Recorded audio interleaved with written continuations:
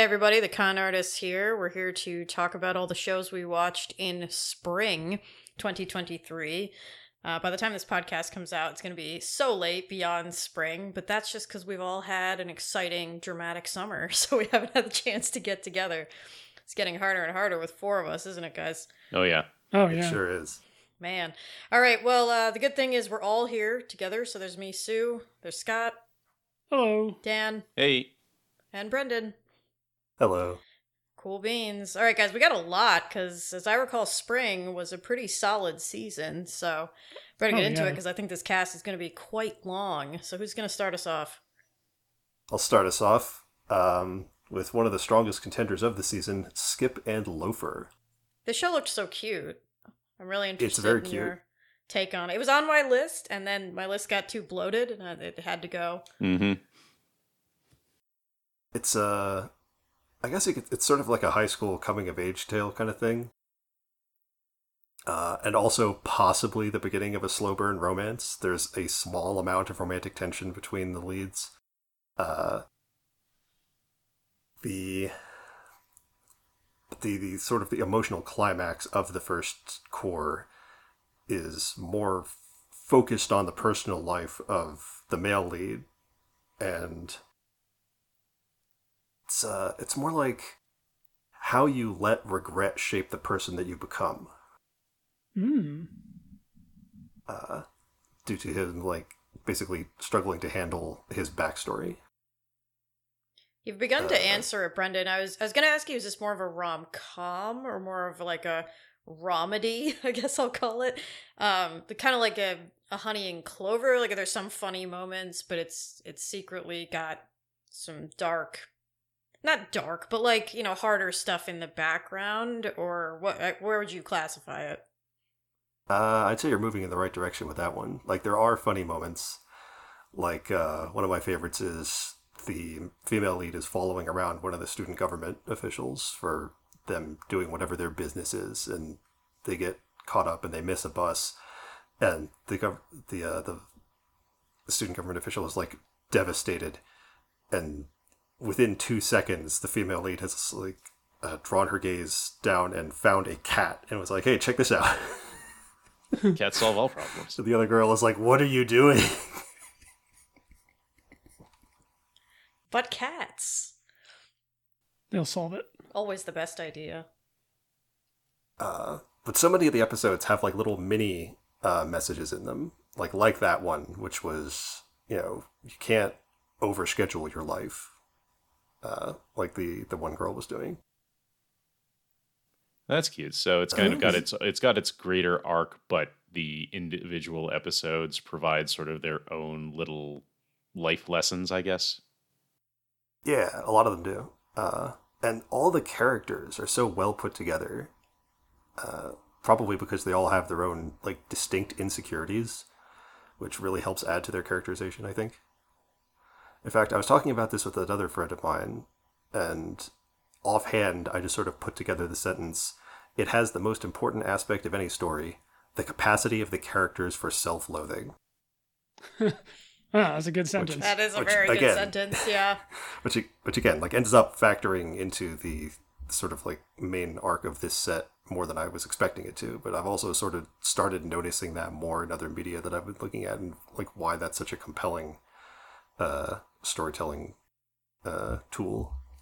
Yeah, and it's really tricky, right? There's like a balance between that capacity for self-loathing and then just like a loathsome character, right? Like that's a pretty tricky difference. I haven't seen literally any of it, but there's that you guys are gonna have to have the Musha Rankin or something show that is really well animated, but it has just this really gross main character, and there's been a lot of controversy lately, I guess, with the author's view on slavery, among other things. But this is one of those isekai. Yeah, it's one of those isekai That would explain it. Yeah. I don't think I've actually know which one you're talking about specifically, because it's not like Shield Hero. But Yeah, I know the title, but like I have no frame of reference for the show or the work itself. Yeah, it's got a very loathsome main character, and everyone, you know, is of this opinion. Either way, like, oh, this is a character that's like terrible, and you're just watching him like deal with the world around him, or this is a character that's terrible and there's no redeemable qualities. Why would you write someone this way? So I think there's that subtle tipping point where it's just like, no, you're just writing a terrible person. That doesn't count. Like, that's not depth. People can be, people can do bad things or be mean to themselves and still be compelling to watch. There's just a point where you get out of that. But it sounds like Skip and Loafer, at least, on a very, very different plane from that one, manages to square that circle a little bit better.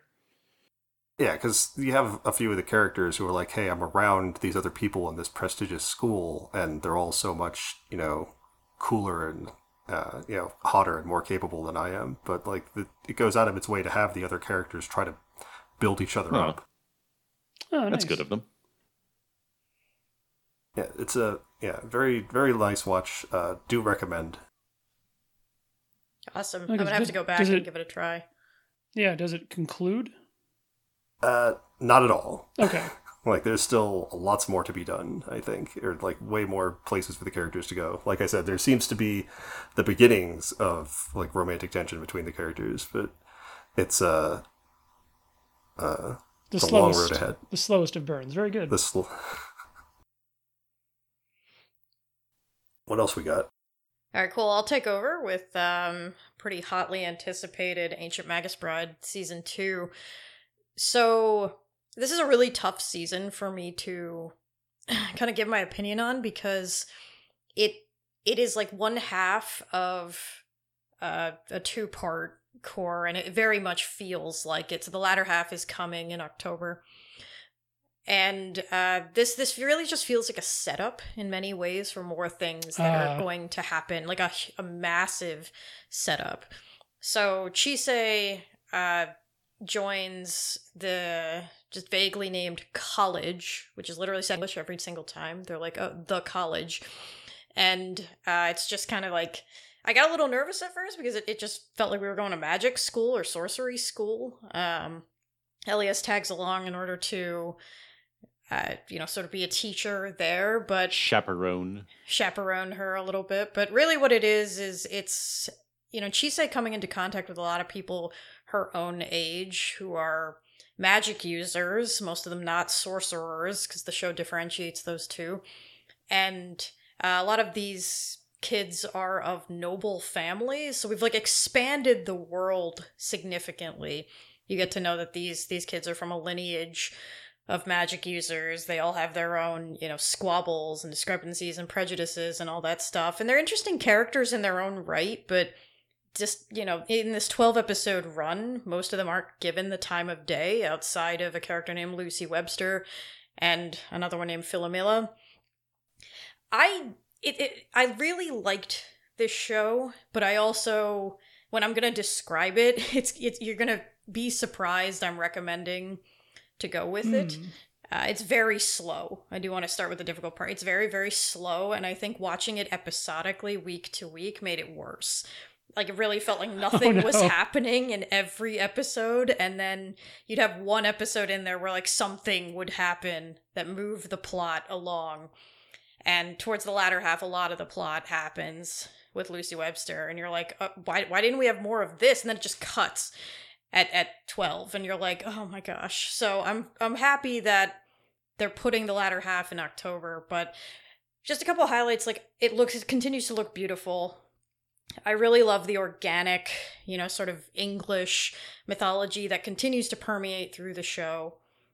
Things just appear and Chisei just goes with it. There's really nobody questioning, like, oh my gosh, what is that? Like, yes, okay, there's a demonic water horse here at our campsite. And in the same way the first show presented it, these things are both beautiful as well as incredibly dangerous. So I really love all of that. I like that Chisei is beginning to explore her relationship with Elias. Like, I think the first season was really like her being bought and her being kind of walked through her trauma, and this season is a lot more of her coming into her own. Like, she questions Elias a little bit more. They explore like what it means to be, I don't even know, like, engaged almost in language. like, what does this really mean? Because Elias isn't human, right? He doesn't really understand the concept of calling her his bride. But instead of doing it in like a creepy, sort of gross way, that there was a little undercurrent of that in the first season, this is more like Elias having to question that. He's like, why did I use that word in particular? What does this word mean to me? Like, kind of bending language around their relationship, which I thought was really mature and really nice. Oh, cool. Yeah, I really liked that. I mean, I like the characters we're introduced to. I like the world we're in, and I am very intrigued as to where it's going. So, I do recommend it. I also like that, like, for the most part, everyone is really trying to support Chise. She's a very different protagonist. It's sometimes tough to watch her because she hesitates a lot. She's not like a typical shonen protagonist who's like, I choose this way no matter what. Or a shoujo protagonist that's like, I'm going to choose this way, even though, I know the audience is screaming that this is not the right choice. She'll like make a choice and then think about it, or make a choice and then kind of regret it, or make a choice and have empathy for the other side. Like, she really does feel much more human, much more nuanced, and there's a subtlety to her character. So anyway, I really like it. I think if you were on the Magus Bride train, it's really good, and look forward to the other half in October. I also highly recommend, if you haven't seen the first season in a while, go back and rewatch the first season. I didn't do that, so certain characters were reappearing, and I was like, oh shoot, who are you man, again? Who's this guy? And the cast of characters is quite large. In the middle? So.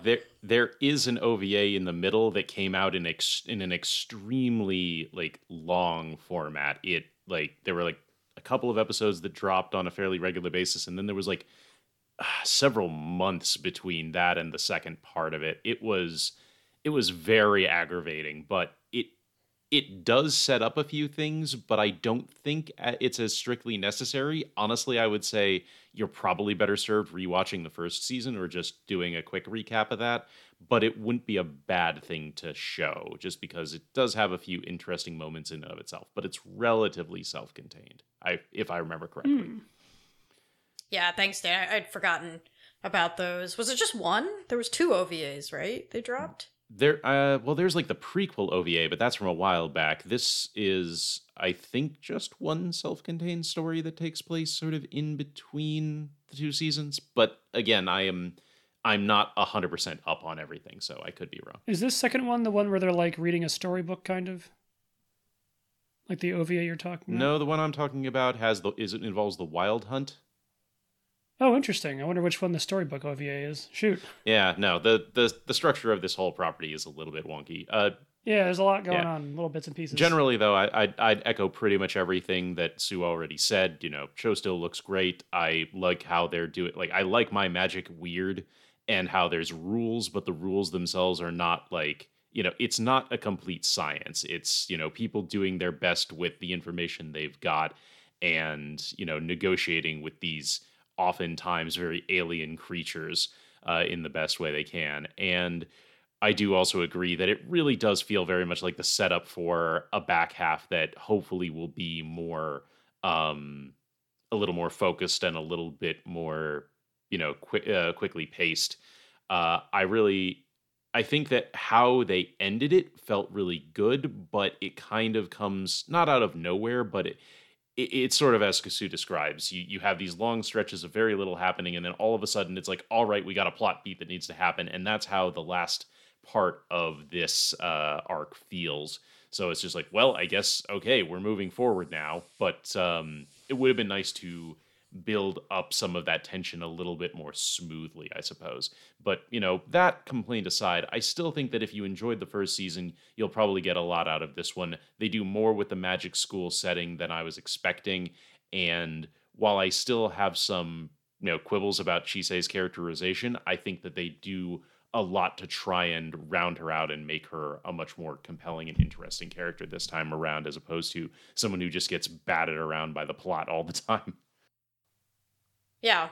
No, yeah, all good. valid points. One last thing I just thought of that I want to mention. I do really like that the show is challenging Chise's self-sacrificial personality. There's a scene that I found was really powerful wherein she's walking with this guy he's a postman, he's a centaur, and she's obviously her body was quite damaged after the first season, right? She has like Cardophilius's eye, and one of her arms is the dragon curse. And he says something that basically amounts to like, hey, I'm not your parent or anything. Like, I don't really like care about you. You can see me as a sorcerer and like you acknowledge me because I'm of the Fae, but just to throw it out there, like if you're gonna keep throwing yourself in front of danger, eventually like you're gonna die. Or someone's not gonna come save you. Like, be aware this isn't like a fairy tale where like if you just keep throwing yourself in front of the problem, it's gonna get solved.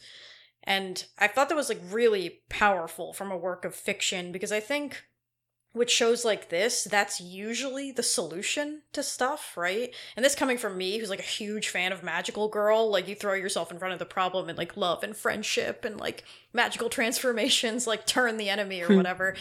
So I love that stuff, that's really ingrained into my anime DNA, but I also really like that this show is very grounded in the fact that like, hey, you all by yourself, throwing yourself in front of the bus is not going to like solve all of the problems. So start thinking a little more critically, start understanding that people around you are affected by your choices. Mm-hmm. And there make are smarter consequences choices. for your actions. Right. Yeah, no. All in all, good a good entry into the season, though I would say it's still, if it improves on some things, has some like niggling little bits that don't quite gel together, but once the second half of it is out, I feel like we'll be able to more accurately judge it. Indeed. But yeah, recommended. What do we got next? So I watched a weird show called the Dangers in My Heart, which it's about a bunch of middle schoolers, and the show starts out with this kid who thinks he's a huge edgelord. And Good as start. the show goes on, you sort of realize that that's not as much the case as he thought it is. Really quick, Brendan, because I've never watched any of that stuff in that genre. Is that the same as Chunibyo? Not exactly. Chunibyo is like He doesn't- delusions from middle school, right? Like I think I'm my D&D character. Yeah. Okay, all right. Yeah, so like there's it approaches that in the beginning, but he mellows out a couple of episodes in, and it sort of settles into being an incredibly awkward rom-com. Which, I mean, it kind of relies a lot on, hey, you remember being like, I don't know, 13 or 14 years old, and you weren't very good at whatever is going on here either, right? Yeah. It's another one of those shows where your brain makes that noise to try and drive out the memory, because otherwise you would cringe so hard you'd collapse into yourself like a singularity. Yeah, I don't know if it gets that bad exactly, but it moves in that direction a lot. And the whole thing is sort of like this guy and this girl that are sort of moving around each other, trying to figure out what, like, A, what they want, and B, like, what the other person wants. And if that is indeed any kind of weird, like, romantic relationship, like, what other people are going to do about that. So it sounds like this one probably falls a little bit more on the comedy end of the spectrum as opposed to Skip and Loafer. Yeah. Like, Skip and Loafer is, like, a lot of drama and comedy. And this one, like, there's some drama, but it's mostly, like, a comedic take on it. But, yeah, more of, like, a conventional rom-com, I suppose. So like, do like the people around the main character like make him realize he needs to be less of an edgelord, Brendan? Or like does he come to that realization himself wanting to know more about this girl? Like what's the crux of the show's movement? It's mostly the latter. Okay. He's trying to, like, so in the very beginning, like, one of the first things that happens is he's like, I want to kill this girl. Okay. Always the best way to start. Right. And like as time goes on and he has occasional interactions with her, like they both sort of sit in the library between classes, it's like he sort of comes to the conclusion that that's not really what he wants to do. But like he's just drawn to her, and when he thought he was like an edgelord, that seems like the most edgelord thing to do, right? I guess. I think that's the most, like, intense cry for psychiatric help, but okay. It's a little hard to get into. I'll give it that. Did you end up enjoying it? On balance, yes. Actually, let's see. It has interesting sound design too. Actually, like there's a lot of weird instrumentation. It's not necessarily music per se, but like, oh shoot, it reminds me of the game Gris a little bit, or at least the beginning of it when there wasn't a whole lot of music. So is it sort of like reflecting the character's state of mind, or something along those lines? Well, I don't know if I would go that far, or at least not obvious enough for me to pick up on it. It's just a weird, like, a minimalist soundtrack. Okay. Let's see. Yeah, but eventually you get to the point where the two are like interacting on a more regular basis, and it's just sort of like trying to navigate one embarrassing moment to the next. Like, in the midst of all of your classmates and or family. It does sound pretty funny. An interesting look at the more awkward and, maybe unsettling aspects of being a young teenager. Yeah. Does it conclude, Brendan? Not exactly, no. It's only a dozen episodes, right? Gosh, like everything is based on a manga these days, so I feel like there's so many manga that have so much source material that we're not going to get a lot of complete stories in single seasons. Yeah, fair enough. Yeah, I can just never tell with those, like, rom-coms in particular, because they really have not as good of a shelf life, I feel like, as other types of shows. So sometimes they can, close the whole thing pretty quick, but... Yeah, there was one a couple of seasons ago that did that, but it's still on my to-watch list.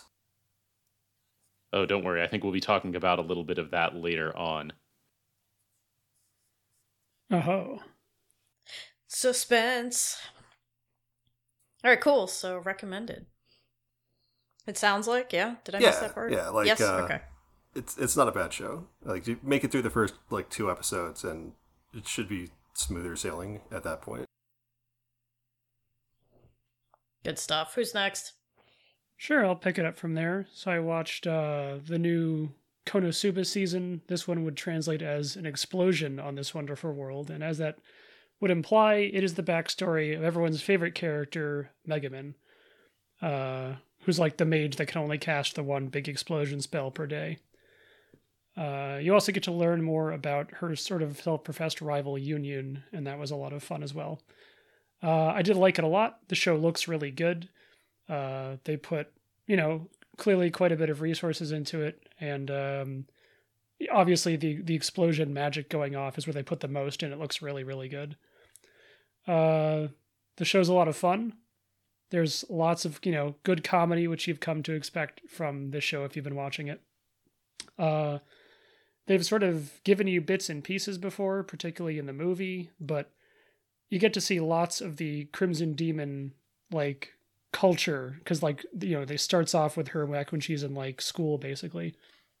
And it is as hilarious as always. An entire race of people devoted to being Chunibyo as hard as possible. And it's just amazing all the time. Except they actually have the, like, overwhelming magical power to back it up. So, like, is the slightest thing, attacking them, they'll make a big deal out of it and then just, like, blow it away so hard half the village explodes. But, like, that's just a Tuesday. So they're a lot of fun. It is weirdly and surprisingly heartfelt at times. Like, they do find time to have, like, legitimate emotional character moments, which it was nice if unexpected. What else? Something to say against it, I guess. So as I mentioned, she was starting off in school, and they do introduce like a cast of fellow schoolmates. And they're all fun people, like they've all got their little quirks or whatever. But we really don't like spend that much time with them. Like, so basically the show takes place between, I guess, a time they pick when she sort of starts off wanting to be an adventurer. And, the closing scene of the show is she joins the main party from the main show. So it kind of felt like they were on a schedule. Like if this show was probably on its own, maybe the whole thing would have been the school experience. But halfway through, they're like, all right, she needs to go somewhere else now because she's not going to make it to the place on time otherwise. So it does feel like maybe they don't get as much time with these other characters as you could have. Got to get that main plot in motion. Right, like it's the backstory. They decided to have it end right at the beginning, so they got to get places. The other thing was, so they've got this. There's a plot line where she's in I forget what the city is called, but it's where the Axis cult is headquartered. People who've watched the show knows who that is, and they have the head of this cult. And he's kind of like this skeevy guy who has a bunch of like weird ideas about how to acquire more followers. And while it's funny, like I feel like they sort of drag that part out too long. Like it sort of wears out its welcome. And you're like, man, I just kind of wish we could have spent more time with the first cast of characters rather than this guy. It is funny in that it sets up some of the stuff that you've already seen in the regular show. And like, it's kind of interesting to see how the gag got set up in the first place. But other than those two quibbles, I would say fun show. If you've been enjoying Konosuba, watch this one. It's worth your time. If you haven't seen Konosuba, you're probably not going to get quite as much out of it. So it would be recommended to watch the regular show first and then come see this. Mm-hmm. But overall, like, recommended. Go ahead. Yeah, it slots in better as a post-watch prequel than as a pre-watch. Yeah, like knowing who these characters are, and in particular these jokes that I mentioned that like are being set up now. Like it almost makes more sense in this order, like where you saw the joke and then you like saw how the setup happens. It's like a reverse Brit joke. Yeah. Okay. Which I don't know that type of joke, but I'll take your word for it. One where the punchline comes way later in the timeline than you might expect. Ah. Okay. Yeah, I think that's a good way of putting it. So yes, recommended to watch. Who else has something? So I watched more slow burn rom-com. What? Impossible. Oh, we're not done. Brendan, you're on a roll here. There's a pattern. There were so many this season. I watched, and I think someone else watched, Insomniacs After School. Me too. The most chaste show about sleeping together. It's true, yes. Because it's literally sleeping. Well, that sounds nice and very peaceful. You would think that. I would. Right. The reasons for that are like eventually touched on in the show. Yeah, Brendan, I'm curious about your opinion on this. I think people were a little bit divisive on this show because some people thought it was a bit of a bait and switch. So the way it's sold is that these two characters have insomnia, and they sneak into the school observatory in order to be able to take a nap, and then they both like find each other there, and it's their story of, becoming friends and dealing with this condition. So just from the premise alone, you're sold on this idea that it's about these two characters dealing with this physiological problem that they have.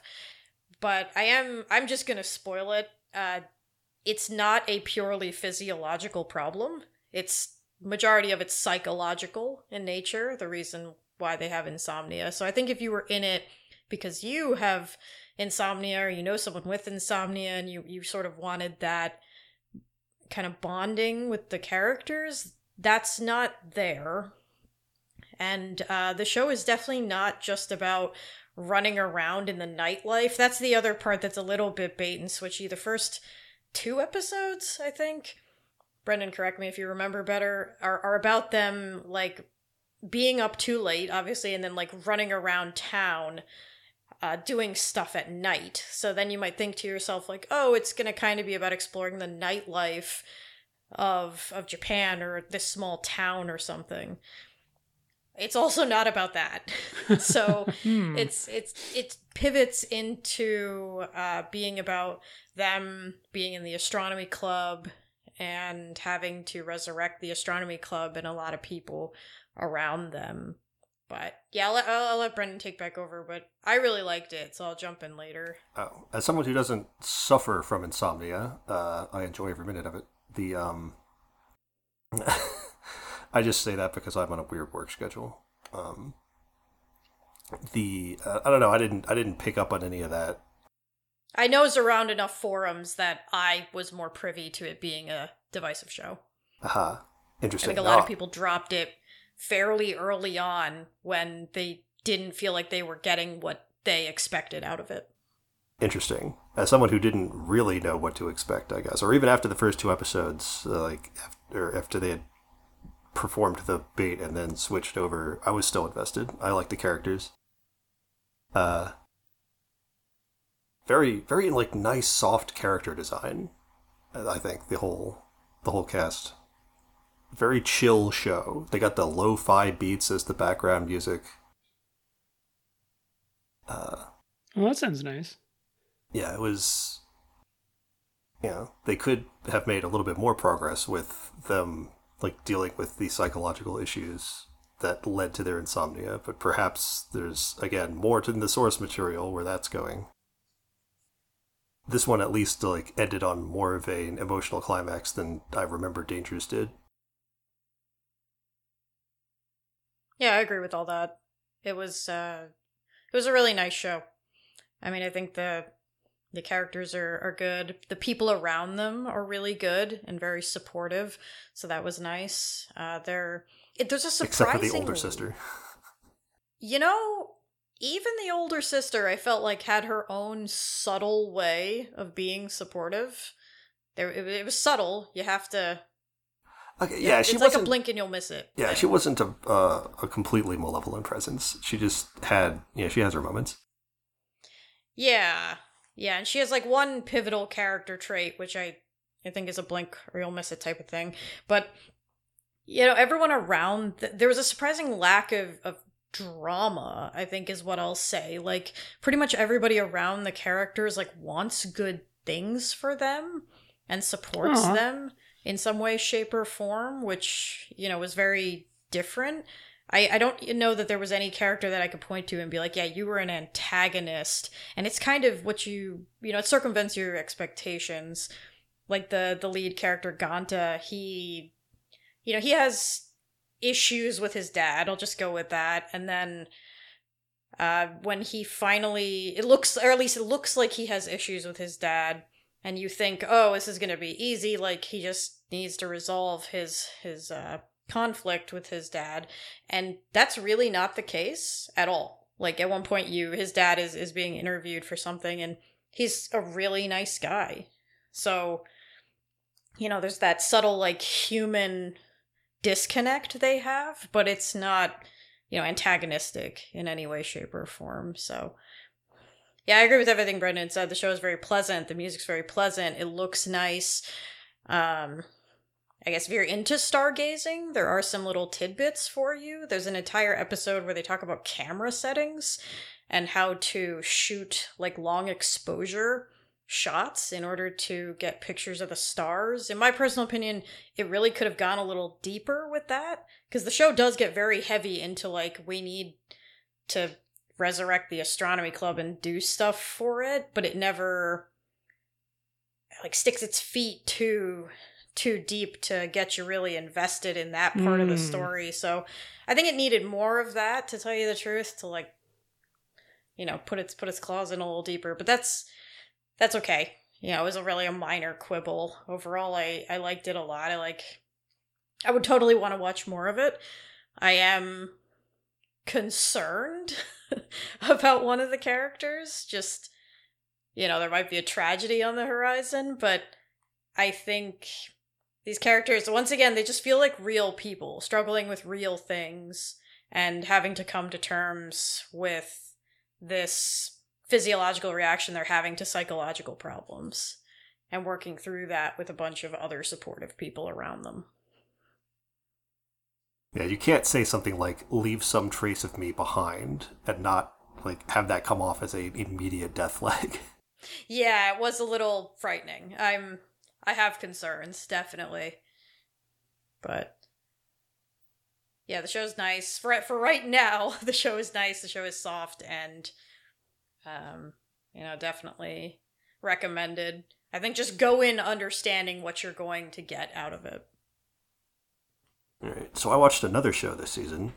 Is it another Uh-huh. slow burn? Is it also a rom-com? This one wasn't. Wait, Haha. what? It was the only one of the 8 shows I watched that isn't a slow burn rom-com in some capacity. Oh, good thing we have it in the middle here. Good thing. The English title is Otaku Elf, which I think does the show a massive disservice. Because the Japanese title is Edomai Elf, which presuming to mean Edo era, as in a time period in Japan that took place several hundred years ago. Or So a is few like hundred. is he stuck back then, or is he like a otaku for things from that time period? All the characters are women. Oh, her then. Yes, the elf was summoned into this world from somewhere else back during the Sengoku era, actually, and is still here. Is enshrined in a little neighborhood in the outskirts of Tokyo, and is like just being an enshrined deity who is collecting money from their local parishioners or whatever, and then spending it on otaku nonsense. Does she actually have any? Okay. Does she actually have any ability to like grant favors or like any divine, or I guess any divine power herself, or is it just like this is a business arrangement for her? I mean, it's basically the latter. She has the ability to talk to spirits, and there's like at least one spirit that sort of serves as a messenger between her and her Miko, who is the other principal character. But that's really as much of like magic as we see ever actually happen. And the show is really like about the relationship between the elf and the Miko, who is trying to make sure that her enshrined deity elf like actually does the few things that are expected of her. And a lot of the show is like a weird history lesson, because whatever circumstances are going on, it's very common for the elf Elda, I want to say her name is, to like recollect how things were done 400 years ago, and just like pull that up as a piece of conversation and be like, that was it's been an interesting ride from then until now in terms of how technology and other things have advanced. Let's see. Perhaps one of the weird aspects of the show is that there are actually 2 other elves that were summoned in by different clans during the same period. The one in Osaka is the one that feels like she's the most out of place, because her like weird character trait is that she's very, very childish, despite being 1 year older than Elda. And it's weird to like a lot of the meta show feels like it's trying to figure out the psychology of the immortals. Huh. That's All not right. where I expected you to go for a show this quirky. Yeah. But it's like, I find myself thinking, like, how is this character still this way? Is it just like what they could get away with? Is this the kind of thing that they retreat to as a like coping mechanism? I'm not sure. There's another one from a region in the north who has like a gambling problem. And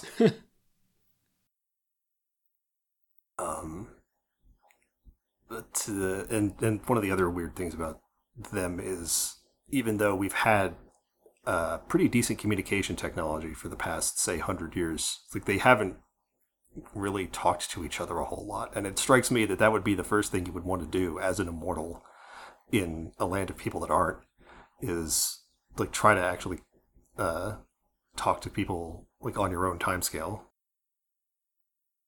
So I don't they'll think be it's on their to-do list, but you know how things get when you put them off for too long. an episode will pop up. It's like, hey, what's her name is coming to visit from however many hundreds of miles away. And it's like, man, I haven't seen them in like 200 years. And you're like, really? Like, I understand that you're both sort of enshrined, which probably means you don't get out a whole lot, but how many hundreds of years? Nobody's bothered to bring you a history book in this whole time, or like a TV. Oh, no, and Elda definitely has TV. It's how she plays video games. And watches anime. I was gonna say, is she like an otaku for us? Because there's usually like a particular niche interest, whether it's a game or a show or like a genre. Is she like specific, or is she just more of a general anime and video game nerd? There's two things that come up on a regular basis. One is like frog tanks, which is a property made up, like as far as I can tell, for whole cloth for this show, where it's like frog themed, like war machines. Huh. Which is very strange. A play on Battletoads, maybe. I like that. Unclear. I'm disappointed. I was desperately hoping that they would have paid for the rights to like Record of Lotus War just a little bit, and she's like secretly a huge fan of Record of Lotus War because there's Deedlit, because Deedlit's in there, and she's like, that would be hilarious. It's another elf like me. You know what they did pay for the rights for? Red Bull. What? Huh. Like, the energy drink shows up on a regular basis. I mean, I guess if you have an otaku, right? So you gotta stay up and watch the, late night anime. I'm sure that both, Doritos and Mountain Dew were really sad they missed out. But you know what they didn't pay for the rights for? Fanta. Because there's bottles of Fanta sitting around. You could have been here, Fanta. No, you aren't, though. Sad. Now, does it integrate well, or is it like as wildly out of place as God? What was that show? Like the Code Geass with Pizza Hut. Yeah, that one, or Arby's in what's her name? God. Alison Soroku. Right, that one. I was also thinking of I can't remember the name of that darn show now. No, it wasn't Arby's. It was Carl's Jr. Carl's Jr. You're right. They had the Carl's Jr. So I guess how out of place is it? I guess. Not terribly. Okay, that's good. It's a little bit weird, but it's not jarring or anything. I can't tell if you recommend this. Like, this sounds a little more offbeat than any. Obviously, it's not a rom-com, but I feel like this could go bad real quick. I don't think that it did. Like, again, like the weirdest part is the elf from Osaka, but a lot of the rest of it is just cool little, vignettes. Except for about 2/3 of the way through the show when they just hit you with an emotional haymaker. Oh, surprise. Which I suppose I'll spoil now just because I want to tell it to you guys. The one of the elves has come to visit, and that elf Miko is also here. And at one point, the two elves go off to go look for something, and the two Mikos are left sort of by themselves for a moment. And one of them, the one from up north, asks the main character, "No matter what happens, we're going to be gone before they are. Are there ever times that you think that we shouldn't be friends with them so that they won't be upset?" To which the answer is, I have thought that, but I'm sure that can't be right. And that attitude permeates the whole show, I think. Again, very heavy for where I thought this, show kind of was just going. like one 30-second scene, which is there's a hint of it a couple of episodes prior, where it doesn't get as overt as all that. But I was very satisfied with the emotional connections that was being built up here, in addition to the weird otaku jokes and the interesting history lessons. Oh, there's one thing I have to call out though, is that there's a bit where she's also a knockoff Gundam collector. they didn't get the rights to talk about, actual Gundam, so they just call it like Gongam or something like that. Of course. And at some point, they actually, the elf is bringing the Miko in to watch the original show. And they have the widescreen TV lit up entirely. And my immediate thought was that should have been Pillar Box. There's no way original Gundam was widescreen. Good call. You should write them. Well, there's also a calendar in the back of the room that occasionally has the wrong number of days in it, which just nitpicking.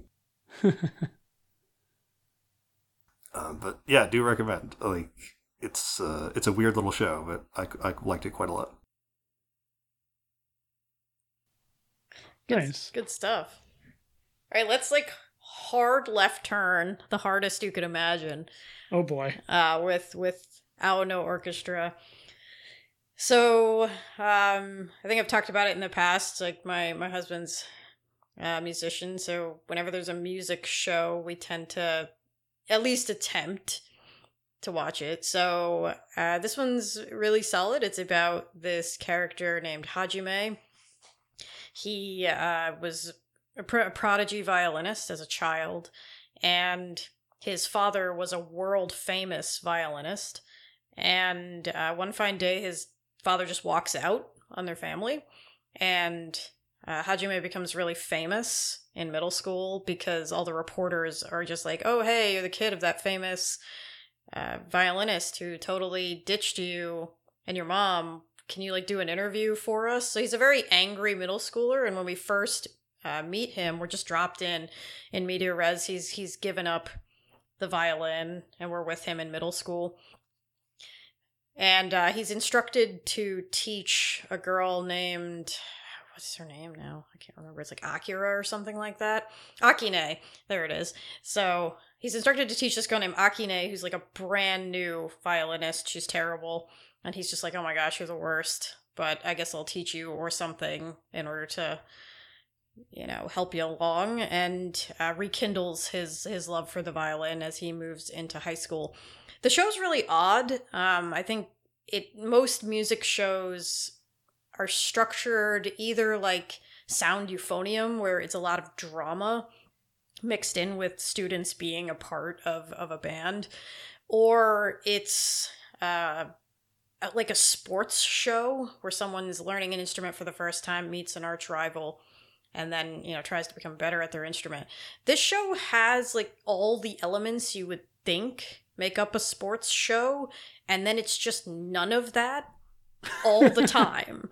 It feeds you that, and you're like, all right, here it is. He has an arch rival. Hajime meets an arch rival. No. I mean, they do push each other to be better, but it's certainly not this is my arch rival for the whole show, and my whole goal is to defeat him. The show is really about all of these characters dealing with various types of trauma, insecurities, and difficulty through music. So the violin is their way of working through whatever that difficulty is. The show is a 2-cour show, and what's fascinating about it is that, first of all, it looks like a show from the 90s. It has that primary color palette and character design that you would expect out of a 90s show. And Hajime is so depressed and anti-violin in the beginning, and Akine looks so much like Asuka that my husband was like, oh, let's dub this show Aoi no E-Violinium, because it reminded him so much of the intro to Eva. But yeah, that aside, where am I going with this? Really, I think the show does a good job of having these characters work through those different things. It introduces you to arch rivals, but they aren't really arch rivals. They're just people there to push you farther. It's really about the drama these characters are dealing with and how they deal with it by being in this orchestra and having to stretch themselves to be better people. But yeah, the show does not have the budget to sustain its double core. Oh no. Yeah, I'd lost my train, but we're back now. It's so funny to see the characters like getting ready to play the instrument, and then the show rapidly cuts into CG characters, and like not good CG characters, like Oh no. like budget CG characters, and I'm like, guys, Suddenly, Other Side Picnic. yeah, like I've seen, the advancements in say like Idol shows when they have to break into the Idol number, and these rotoscope sequences with CG are just getting more and more advanced. Like, this is not that. These are all these characters moving like horribly robotically, and I will say it really does take you out of the drama of it, because they play, real pieces of music, and they're having this moment where they're staring at this character, or they're, internally monologuing, and they're like, oh, what did the author or the composer of this piece feel at this moment, or like, oh my goodness, like Senpai is so incredible and can like translate this music beautifully, but you as the viewer are just watching this terrible CG character robotically move the violin or the cello, and you're like, oh dear. Like, Yeah, you gotta pretend you're the Chuck E. Cheese's watching the animatronics. Yeah, exactly. You're just like, okay, I just gotta close my eyes and like pretend it's all working out. But where's KyoAni when you need it with that sound euphonium animation? Anyway, the show is good. I think the downsides of it are that it picks up and drops things like really quickly, and then kind of leaves them, or just picks them up again and puts them back down. The best example being there's Akine's best friend's name is Hana. She gets like 2 solid episodes all about how she was like very violently bullied in middle school. She actually transferred schools. Like when you first meet Akine, she practices the violin in the nurse's office, and because she's being bullied, and the story wraps itself around all the way because she stood up to Hana's bullies and then became the victim herself. Hana transferred schools, and then they come back together for high school. And it's them having to like reconcile with all of that. And like, I thought the show was going to have something to say about bullying, and it really just left you in this funky space of like, if you see someone being bullied and you step in to help them, be fully aware that you might become the victim of bullying too, and there's just nothing you can do about it. Kids are cruel, and that's the law of the jungle. And on the one hand, I know Japan has a massive problem with bullying, and that's probably the truth. On the other hand, I was almost like, it kind of feels like as a work of fiction, it's your job to like help a little bit. So it felt like this odd space to play in. But like that gets picked up for 2 episodes. It looks like it's going to be a really, really big deal. And like they kind of resolve it and then just put it down. Like it's not touched ever again. So things like that, like, are characters move in and out. There's a large cast of characters, many of whom don't get the time of day to breathe. Also, the show gets very dramatic. Later on, we're talking soap opera dramatic. So, yeah, there's some soap opera. But anyway, the show is good. I really like it. I think you just have to be able to deal with its low budget, which looks to be continuing in the latter half. So, recommended if that sounds like something you're interested in, and you like shows about music. It's different, and it doesn't play into a lot of the stereotypes. So, recommended. Very cool. I guess I can... Sounds surprisingly intense. Oh, yeah, sorry. Go ahead. I was just going to say I can pick it up with the next show, which is My Love Story with Yamada-kun at level 999. We're taking another turn now? I think so. Oh my goodness. It was definitely the season for slow burn rom-coms, wasn't it? Dang. We're eating good tonight.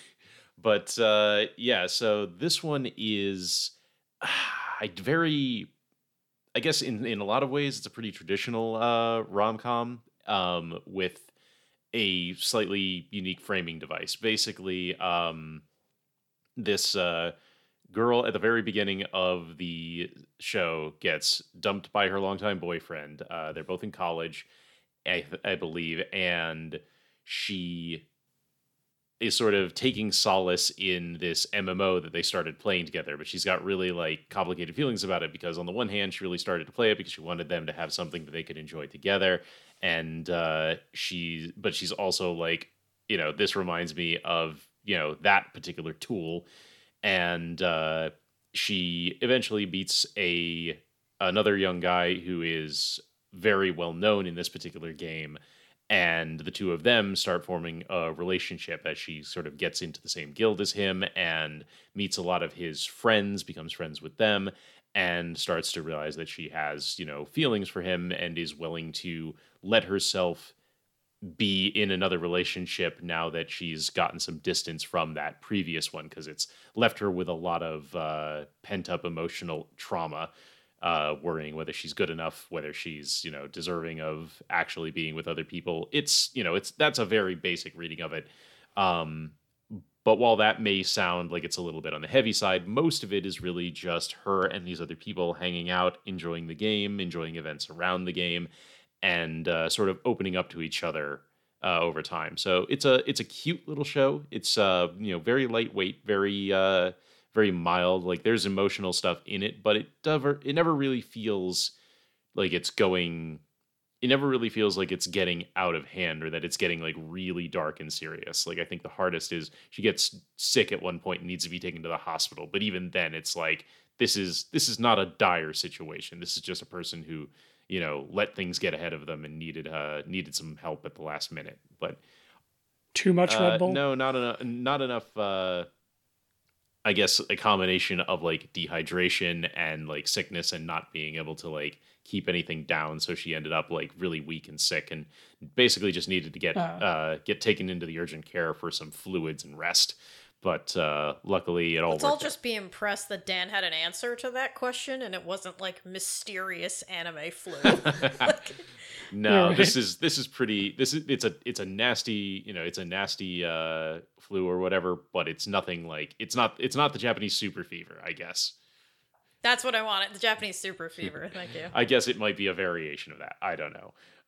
But either way, I enjoyed it. I like the fact that the game in this case is sort of just a lens through which people interact, and it's not like half of the show takes place within the game, or the game is even really a particular focus. It's really just another way that these characters sort of bond and learn more about each other, and it sort of gives them an excuse for why all of these people get to know one another and interact both in person and separately, because who some of the characters are is very different from who they play in the game, whether that's just in terms of appearance or in terms of their personalities. So it's a fun little trick when you sort of figure out who everyone is and how they the personas they create for themselves. But again, it's never treated as like, oh, this is the world for half of the show. It's just, no, this is just a hobby that all of these people share, and it's a cute way to get them together and have them, sort of have a common frame of reference.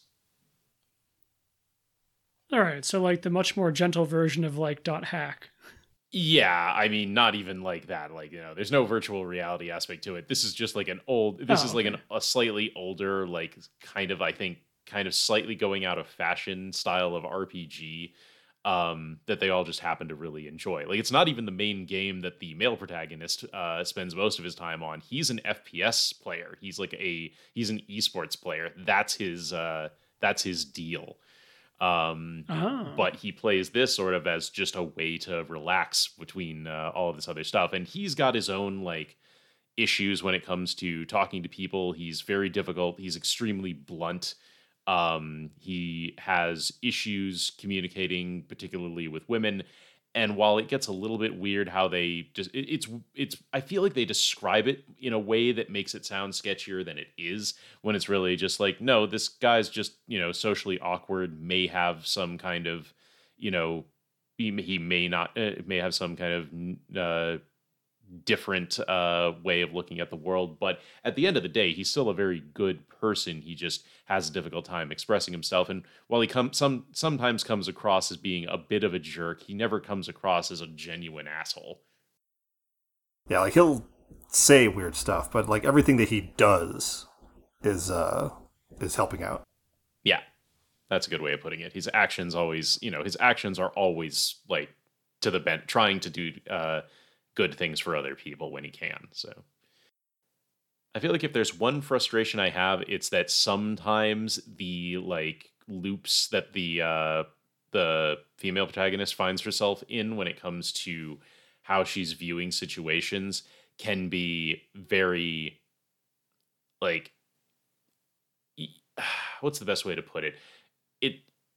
I understand that people sometimes get into these loops where they don't feel like they're worthy of love, or they just aren't able to um, find their own self-worth, and that can, lead them to neglect things, and that kind of starts the cycle over again, because if I can't do even something this simple, then, how am I going to, accomplish all these other things in my life? And that can get, like, sometimes her spirals can become a little bit like, okay, slow down. Like, you're still in college, like you're nearly a full-blown adult, and you have a lot of people looking out for you. Take it down a notch. But even those are few and far between. For the most part, it's really just, them getting into fun or slightly wacky situations, and, how they deal with them from their extremely different perspectives in life, and a very, very slowly blossoming romance. So I will, to preempt your question, Scott, tragically, it does not end, because, this is sort of only the establishment of their relationship. We don't get into them actually having, at least from a romantic standpoint, a full-on relationship, or how that, changes the trajectory of their lives. I see. Level 1000 happens Yeah, exactly. later. All right. No, the New Game Plus. There you go. Which Nice. honestly would be the best title for a follow-up, but I don't think they're going to have the wherewithal to do that. But we'll see. It's possible this continues. It doesn't feel like it would need to, because, it still tells a fairly satisfying story, but only in the sense that if you're used to anime rom-coms and such, almost always end with the establishment of the relationship. It follows that formula. So if you're cool with that, you'll probably like it, but it can be a little frustrating because it doesn't actually go all the way. Or carry on beyond that, I should say. Wasn't there a show called New Game that squandered the opportunity to have their second season be called New Game Plus? I think it did. I think it just had more exclamation points after it or something, like, as was the style of the time. That was the style of the time. Additional apostrophes. Yeah, that's all I really have to say about that. All right. Well, I'll pick it up from there with Heavenly Delusion. I got this, Scott. So Heavenly Delusion. Oh, you got this? Is a rom-com about two angels who work next door to each other with the quirkiest of personalities. Can they get past their quirkiness and reveal their love this fall on ABC? Heavenly Delusion. Oh. Perfect. There you go. I have no way of knowing if that's an accurate description or not. I mean, with the trend we're going, it very well could have been. Right? That could have been where it goes. However, it is not. It is like a post-apocalypse adventure show. Oh, okay. Broadly speaking, with a lot of twists. So I'll say, like, up front, I would say this is, to me, one of those shows where you see it and you're like, wow, this is like the big one, right? Like, show of the season for quite a distance. Is that why Hulu got it instead of any of the places that people normally watch anime? Perhaps. Maybe they've got a really good sense of what to pick Except much fewer people. It's also got watch the Hulu. That's a the real big shame too. Like, D money behind it. Oh yeah, okay, that too. yeah, Disney Hulu. And right. And if their money went into it, boy, it shows. Like, the show looks great. It has an amazing opening theme song, a really solid ending theme song. And the story's just top notch. It's told in an unusual way. There's sort of like, I don't know, two different stories going on that they sort of cut in between to tell you what's going on. Like I said, there's this post-apocalypse adventure story with two characters kind of traveling through sort of like the ruins of Japan. It's never entirely clear what the apocalypse was. Like, in fact, that's a matter of debate that comes up in the show, because it's been long enough now. And there's also like a setting where there's sort of kids at a highly regulated, managed underground school. That, like, and it doesn't really feel like the two stories are connected, but you start getting bits and pieces as it goes on.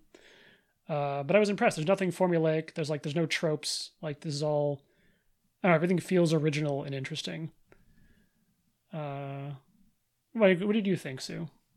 Yeah, I'm in total agreement. This is the show of the season. It looks gorgeous. It tells a really intense story.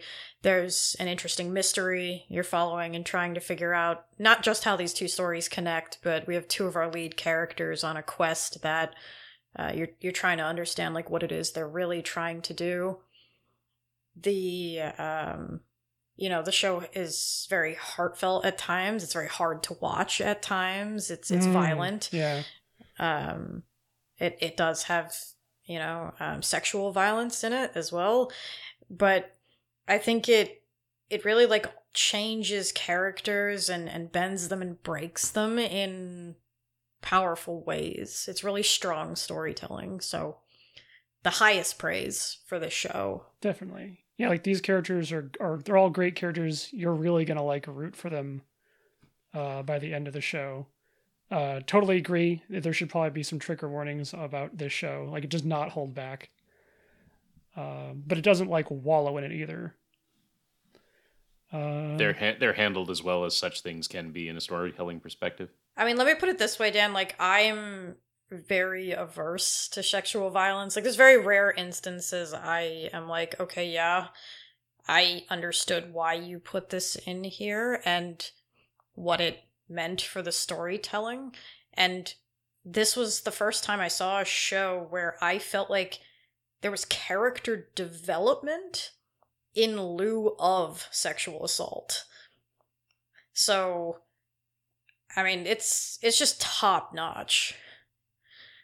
Obviously not like because of that, but like the way it tells its story, the risk it's willing to take, and just the fact that it doesn't spoon feed you anything. You have to be keeping track of what's going on and who you meet. It's not gonna tie all that up for you, but yeah, like it's a world that always keeps you sort of theorizing and guessing about what's going on. Like, if you can watch it with someone else, like I found that was really cool because you'll have a lot of theories about where things fit into the overall story and what they mean.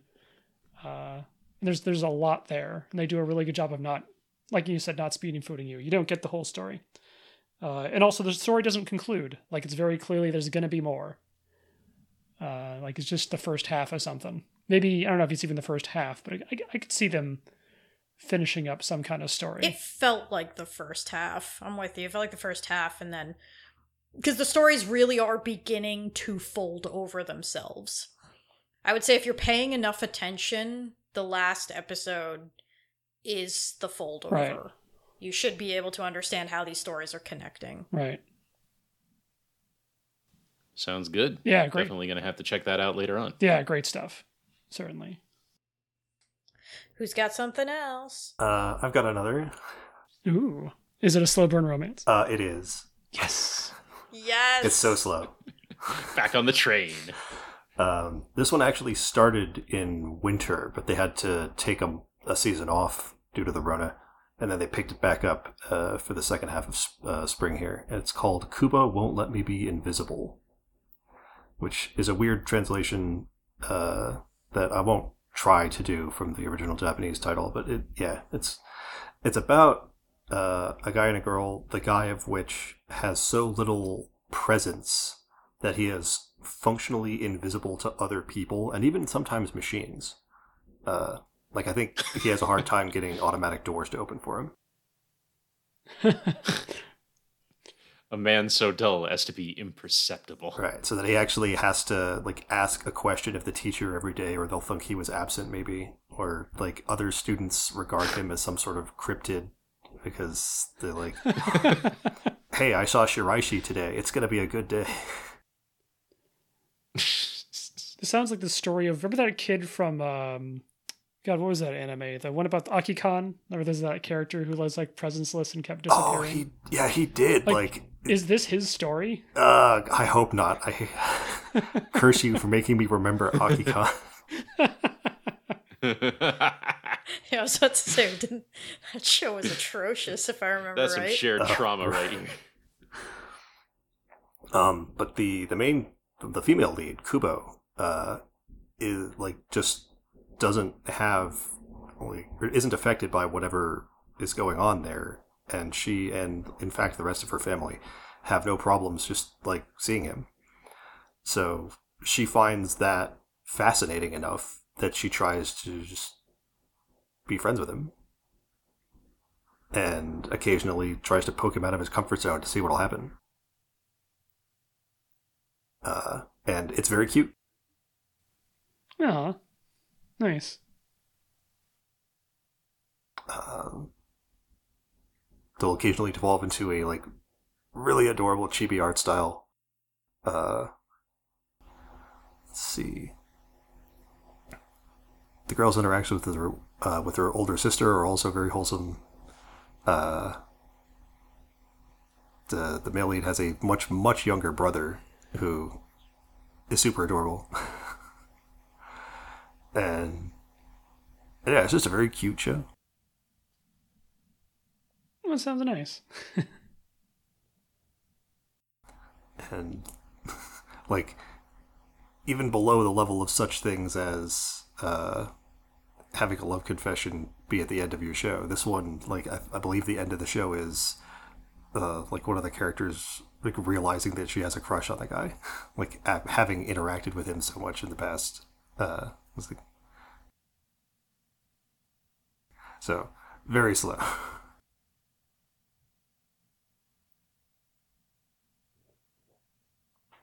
Sounds cute and fun. Another cute and fun show that I watched is My Clueless First Friend.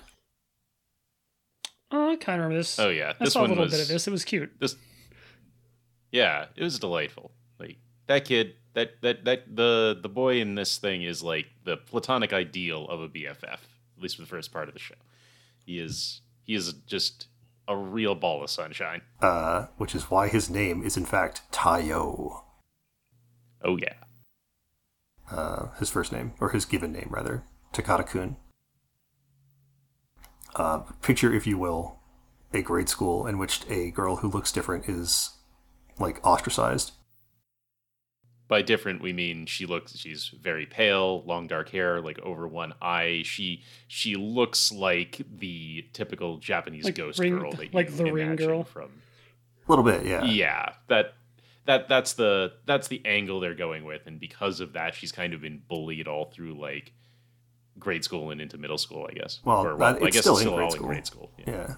What was I going to say? So all the other kids call her the Shinigami or the Grim Reaper, and will like avoid touching her or anything that she touches or something like that. And then so transfer student shows up. He's like, "Hey, they call you the Shinigami?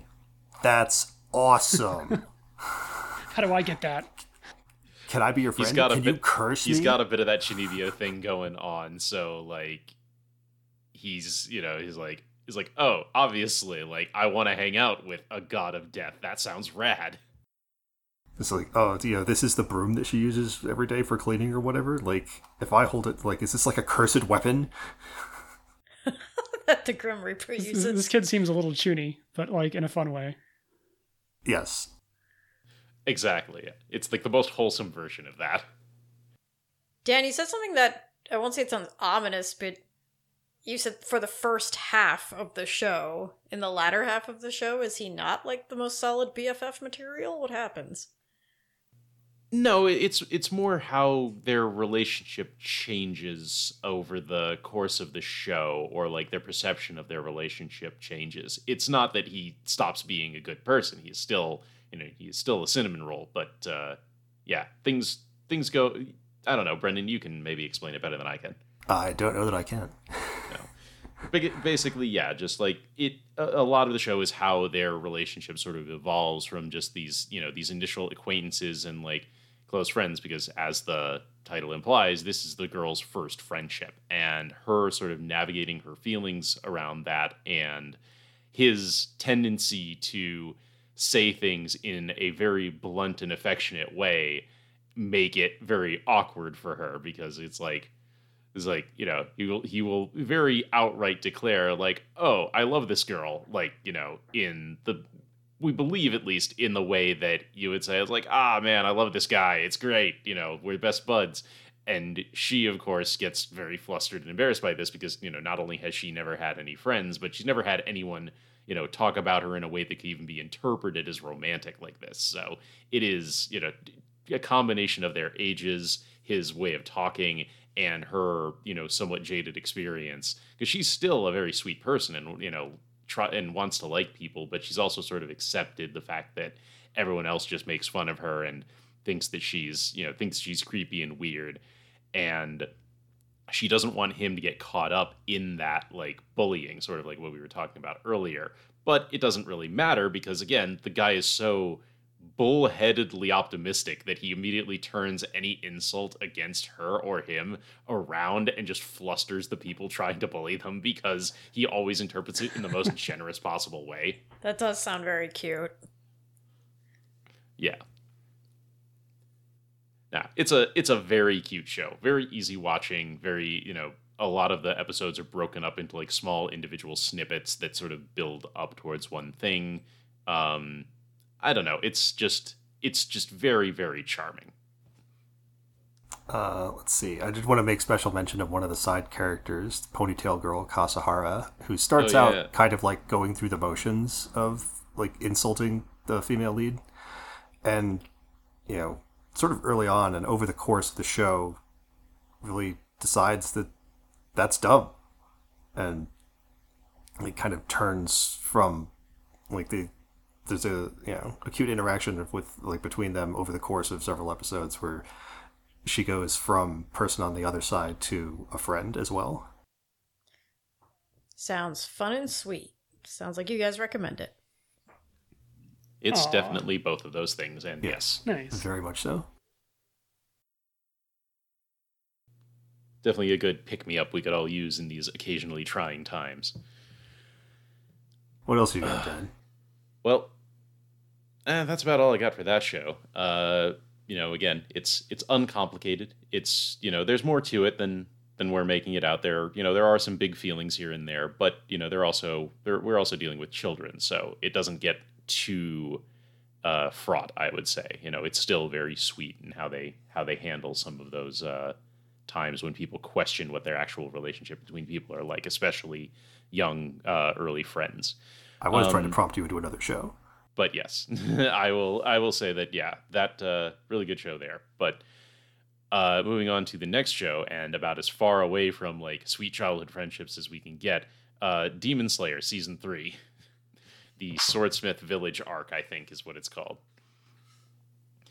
So I have sort of been falling more and more out of love with Demon Slayer. I really enjoyed the first season, but I felt like as it has progressed, I find myself less and less enjoying some of the overall way the show is going. Like, there's still interesting stuff. The fight scenes are still spectacular. The production is great.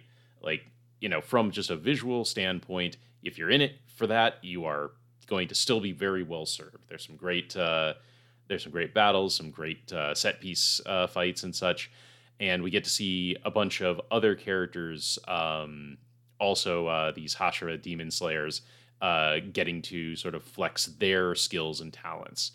There's one guy in particular who's another like Hashira in training on a similar level with our main character Tanjiro, and he shows up and you don't really see him carrying a sword very much. His preferred weapon is a shotgun, and you know what? I like him for that. Don't you ever just wish you had a shotgun? There's the quote. Yes. Exactly. And he does that. Like, he's got a sword because, at the end of the day, you usually need to decapitate these demons in order to kill them, but he's also perfectly fine just blowing their heads off if he can. As you might expect, being that we're, 3 seasons into this and they're fighting some really powerful demons. It doesn't always take, but, good on him for trying. And he has a very unique way of fighting demons compared to all of the others, which is very fascinating, and I don't feel like it's leveraged enough.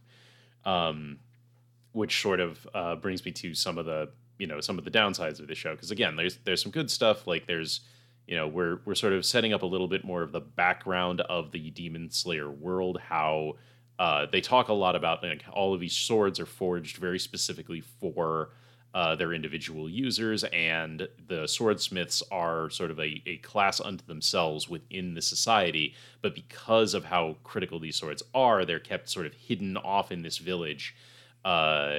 That even the Hashira, even the demon slayers themselves, are not allowed to know where it is in order to prevent any breach of security. Well, that lasts all of about 2 episodes before security is breached and a bunch of high-level demons show up. So it's unsurprising that that does not last, but it is interesting that the very first time we see this place, after talk about how secure it is, it's immediately breached. Why do we even have that lever?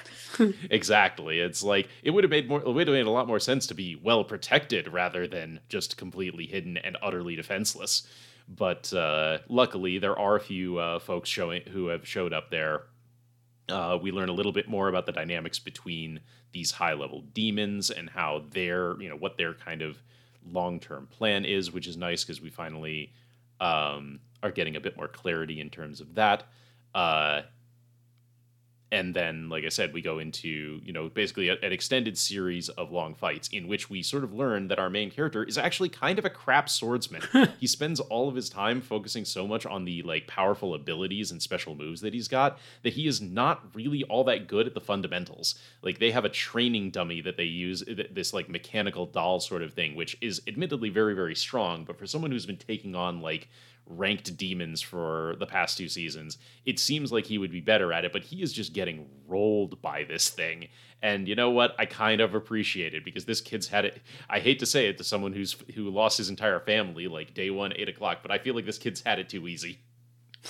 Oh my. Yeah, so that part I enjoyed. But yeah, even seeing him go into the later fights against the demons after, sort of doing some of this training, he also just he makes a lot of dumb decisions which don't really match this sort of very analytical mind that he's supposed to have. It's oh, there's an enemy that can fly. Let me fight him in an open clearing rather than moving into the woods that are immediately to my left, right, front, and back. Even if you assume that this thing is capable of navigating the trees, at least make it a little harder for him. There a lot of obvious solutions or tactical positioning is suggested by the show and then never used. But, it gives him more time to show off his flashy maneuvers later on. I would say, though, that the one thing that I am most conflicted about is the ending of this. It ends on what should be a very, very deep emotional beat, and then, at least in my opinion, undercuts it almost immediately. And further aggravates a relationship that I thought should have been the core of the show, but they have steadfastly refused to really deal with up until this point, and then sort of resolves part of that potential conflict essentially by magic. Oh, jeez. So it's I understand why they did it this way. It doesn't come out of nowhere completely. It's not inconsistent with the rest of the show, but from my personal, very, very subjective point of view, it's probably the most unsatisfying way, or most uninteresting way that they could have handled it. So we'll see what happens because it is going to affect things moving forward. I don't want to spoil anything because this is a really big plot point for going into the next season, which may be the final season. If not that, I think it's one more after that. I know we're getting closer to the conclusion, but how far we are still remains to be seen based on the pace at which they're putting this thing out. And then whether we get another movie or something in between that. But yeah, I will still recommend it if you're a fan of this show. You're probably sticking with it, and I don't want to take that away from you because there is a lot to enjoy. I just still find that my frustrations with it are just kind of growing every season. Similar to issues I had with My Hero Academia, just in a different way. Similar to other shonen shows. Oh yeah, I mean, shonen's gonna shonen, and eventually they all hit that same singularity.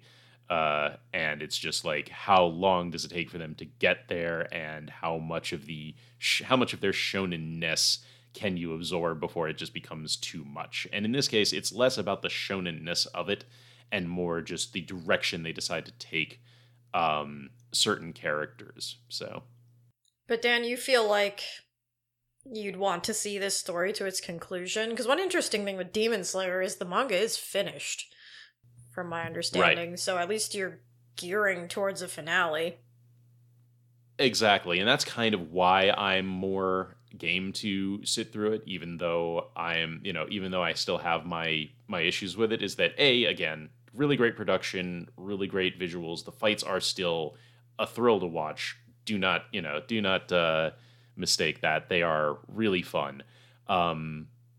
But I would say that, yes, because I know that there's a light at the end of the tunnel, I really just kind of want to see how they land this whole thing. I do want to see what the final conclusion of this is, and how the characters react to some information that we as the audience probably have already pieced together, but because all of these things are happening very far apart from each other with characters that haven't interacted much, how they're going to react to like different dynamics being changed and different relationships getting upended. So that I do want to see how they handle in the long term. And like I said, there's a finish line that I can see from here that means that I've got much more confidence that it is going to be able to come to some kind of a reasonably satisfying conclusion.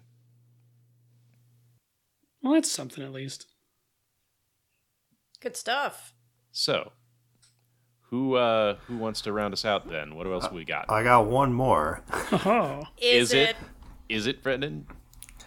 a slow burn romance? It's actually more of a conventional romance. Okay. We still got one of the key words in there. True.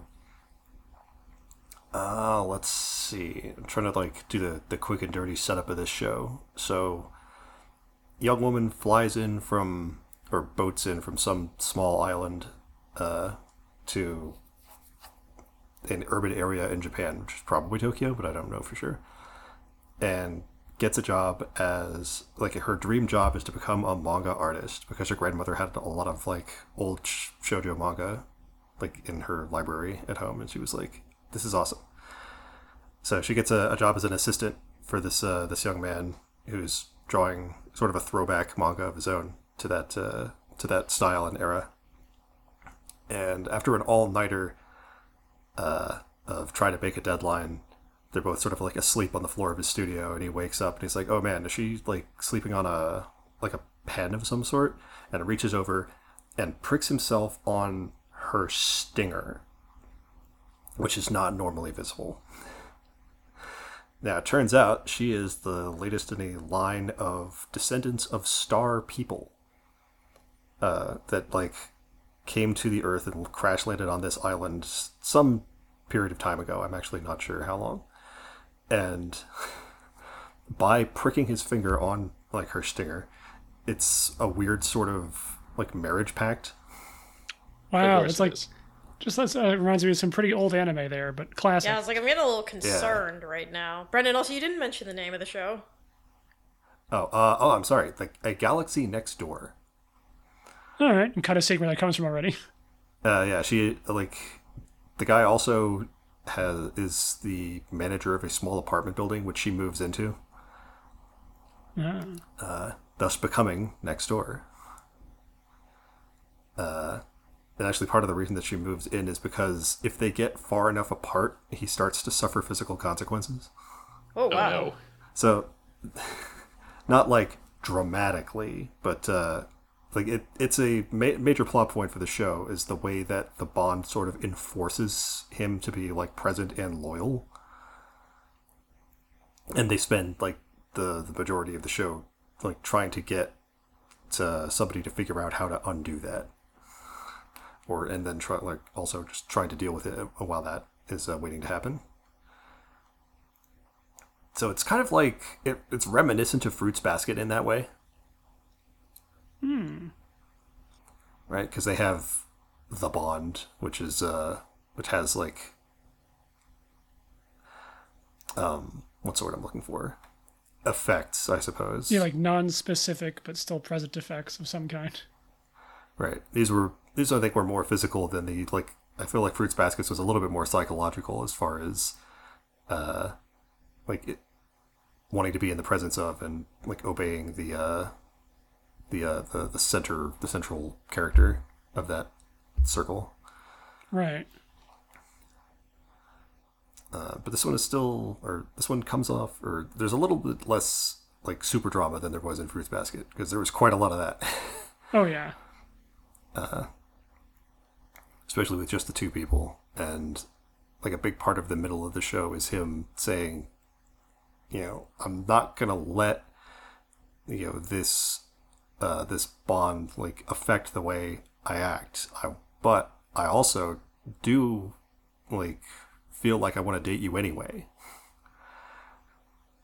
Which is like an interesting maneuver there.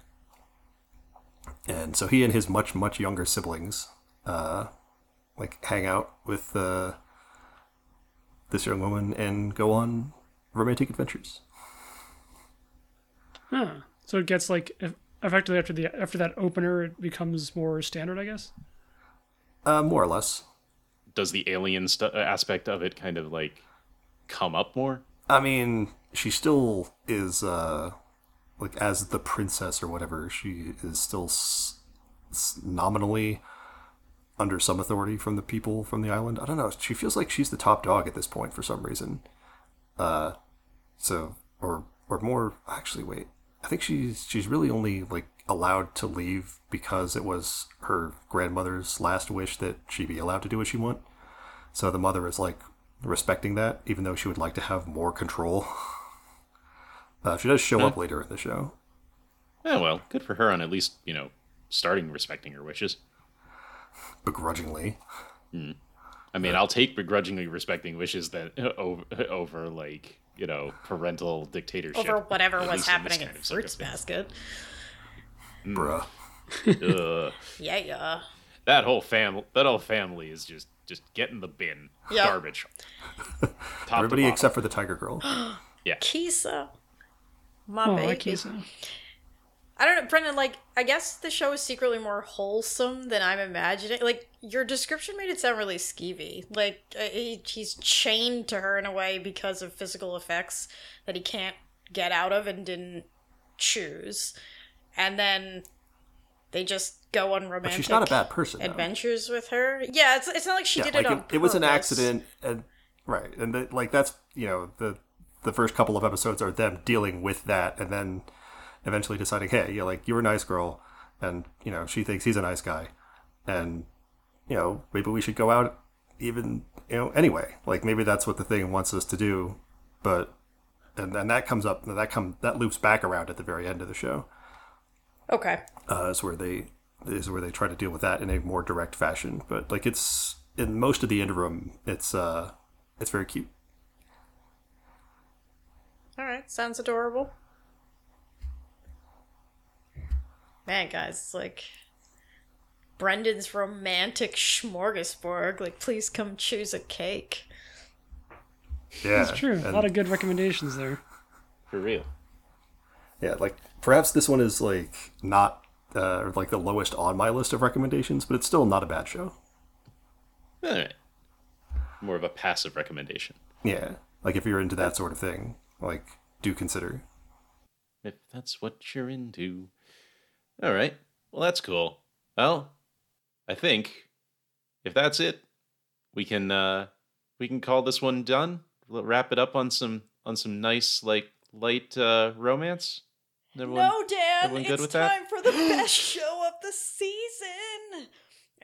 Oh, Is it now? what's happening? It is. And that show, friends, is Birdie Wing Season 2. You guys might Oh, remember man. Oh my the goodness. drama that was Birdie Wing Season 1, where I talked Dan's ear off, and it was incredible. This season, even more incredible. They pulled More off a incredible successor than- that's better. More incredible than literal underground golf Oh my gosh, tournaments Dan, like, run by the mafia. Dan, that comes back. Let me just tell you, like, I was a little worried because the girls ended up in this prestigious school, and I thought it was going to be like school rivalry, you know, sports show now. No. Eve's, like, mafia past comes back to haunt her, in quotation marks. Basically, she, like, joins forces with her mafia past. There's some sort of drama with that. It's incredible. Like, all problems can be solved by having connections to the mafia and engaging in underground golf games where you risk your life. There's even more ridiculous characters than ever before. The stakes are so absurd. The one girl, like, can hit a golf ball the way you fire a cannon. Like, there's this incredible animation of her, like, running headlong to the tee and then just smacking this thing. And it just shows this animation of a cannon behind her. I was there for it every time. That doesn't feel like it should be legal. No, but it's incredible. Dan, there's more rainbow-colored bullets, there's more rainbow-colored everything. If you were there for the Yuri, like, good, you're there for it, and it's there It's for there you. for you. Yeah, there we go. There's also dramatic golf cancer. What? Like, people play golf. Dan, people play golf so hard that it gives them dramatic golf cancer, and they can no longer play golf. It's so intense. Like, you gotta figure out who people's parents are. There's like this whole drama with lineage. And then guys, at the end, they fight Moon Empress Beyonce. Like, the whole time in the opener, guys, there's this like amazing looking black woman that like comes up in the rapid fire montage. And I was like, who is that woman? I've decided she's Beyonce. And she does not disappoint. Like, she's great. But she is the Moon Empress, and they have to, like, fight her at the end. Just, the show is so unapologetically itself. It doesn't need to make sense. It doesn't care what you think. It's on this roller coaster ride to have fun, have rainbow bullets, have people's bodies falling apart from powerful golf, and golf cancer, ties to the mafia. It's dramatic, it's stupid, it's awesome, like... You need to get on board with Birdie Wing if you are not on board already. Also, I'm just going to end with the most incredible sequence from Birdie Wing. So they're fighting this one girl who is, like, I think they call her, like, the prize queen. So she's won, like, multiple tournaments, and they're like, oh no, how do we defeat the prize queen? So at one point, it's looking a little dire. And one of the lead characters, Aoi, her, I wouldn't call her a cat, her strategist, is like, don't worry, I have a plan. And so they get to the golf course, and then in the middle of the set of the 18 holes, it starts to rain. Okay? And that other girl is like kind of thrown off by, she's like, oh no, like my swings aren't going as far, or like the ball isn't rolling, where I want it to, because I don't have golf powers the way Aoi does, right? Ridiculous golf powers. And so then it rains just long enough to give Aoi the advantage, and her ball like moves along the slick grass or something and is able to like take the lead. And the other girl, like the prize queen, looks at the strategist and is like, what? How could this happen? And the strategist is like, that's right, it's a good thing I trained as a weather woman, and I was able to know that it was going to rain, but only for like 2 hours. I was just like, what even is that's this a secret show? Power reveal. Oh my goodness. What even is this show? So Picking some real niche skills for your background. Exactly. Yeah, she's like, surprise, it turns out that I trained as a weatherwoman, and my skills in this area will come into play for this one scene. Like, I was like, laugh out loud, breathless during this. It's just so good. This is the show of the season. Like, get on this train. Birdie Wing all the way. 100%. So recommended. Plus that amazing opener. Like, how can you go wrong with Venus line? Yes. Oh, it sounds very good. So good. Guys, I think this is like the longest cast we've ever done. Oh, yeah, probably. That's true. We got a lot of shows. But you know what? It was important to pitch them all. Mm-hmm. May end up breaking it up. We'll see what we do on the back end here. But it was still a lot of fun hearing about these, like the avalanche, just the staggering number of rom-coms, slow burn or otherwise. Good work, dang, anime. Brendan. They just decided to put them all out at once. I don't know what to say. Mm-hmm. I think now that Fruits Basket is over, everyone, like, all of, like, the romantic shows are, like, creeping out of the woodwork. Like, is it safe yet? Is no one else going to eat our lunch? Good point. Now it's more of a battle royale. Yeah. True but facts. Fun season, so, yeah. Indeed. All right, well, I hope you stuck around this long and enjoyed listening to us talk about all our amazing shows. We actually won out. Like, most of our stuff was solid. That's true. Good job, guys. Nothing was a disaster. Great work. Yeah, and just to note, we are skipping the summer season in terms of having a written rolling review. And as you may have already noticed. Yeah, as you probably already caught on. But just to say it formally. All right, well, thanks for sticking with us through this whole thing. Hopefully you found some stuff to watch. Hopefully you, too, can enjoy a slow burn romance cake off of Brendan's amazing smorgasbord while you contemplate rainbow bullets and watching Birdie Wing. Yes. All right, catch you next time. Bye. Bye, folks. Bye-bye. This is a podcast by The Con Artists. If you enjoyed this podcast, please subscribe to us on iTunes or your Android podcast app of choice.